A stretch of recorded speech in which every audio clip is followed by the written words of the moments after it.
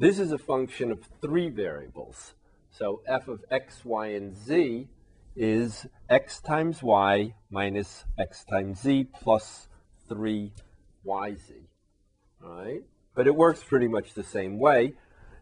We want to evaluate this function of three variables when x is equal to -1, when y is equal to 3, and when z is equal to 2.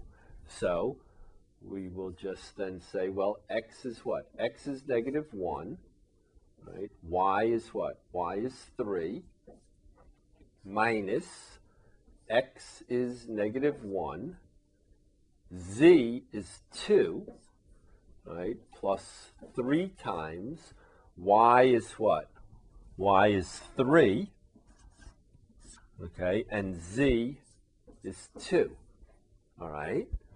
So this is what? -3 plus 2 plus what?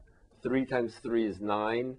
9 times 2 is 18. So we have what? We have 17 as our value of the function.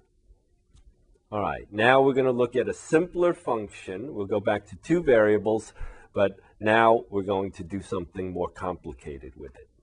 Okay, that's next.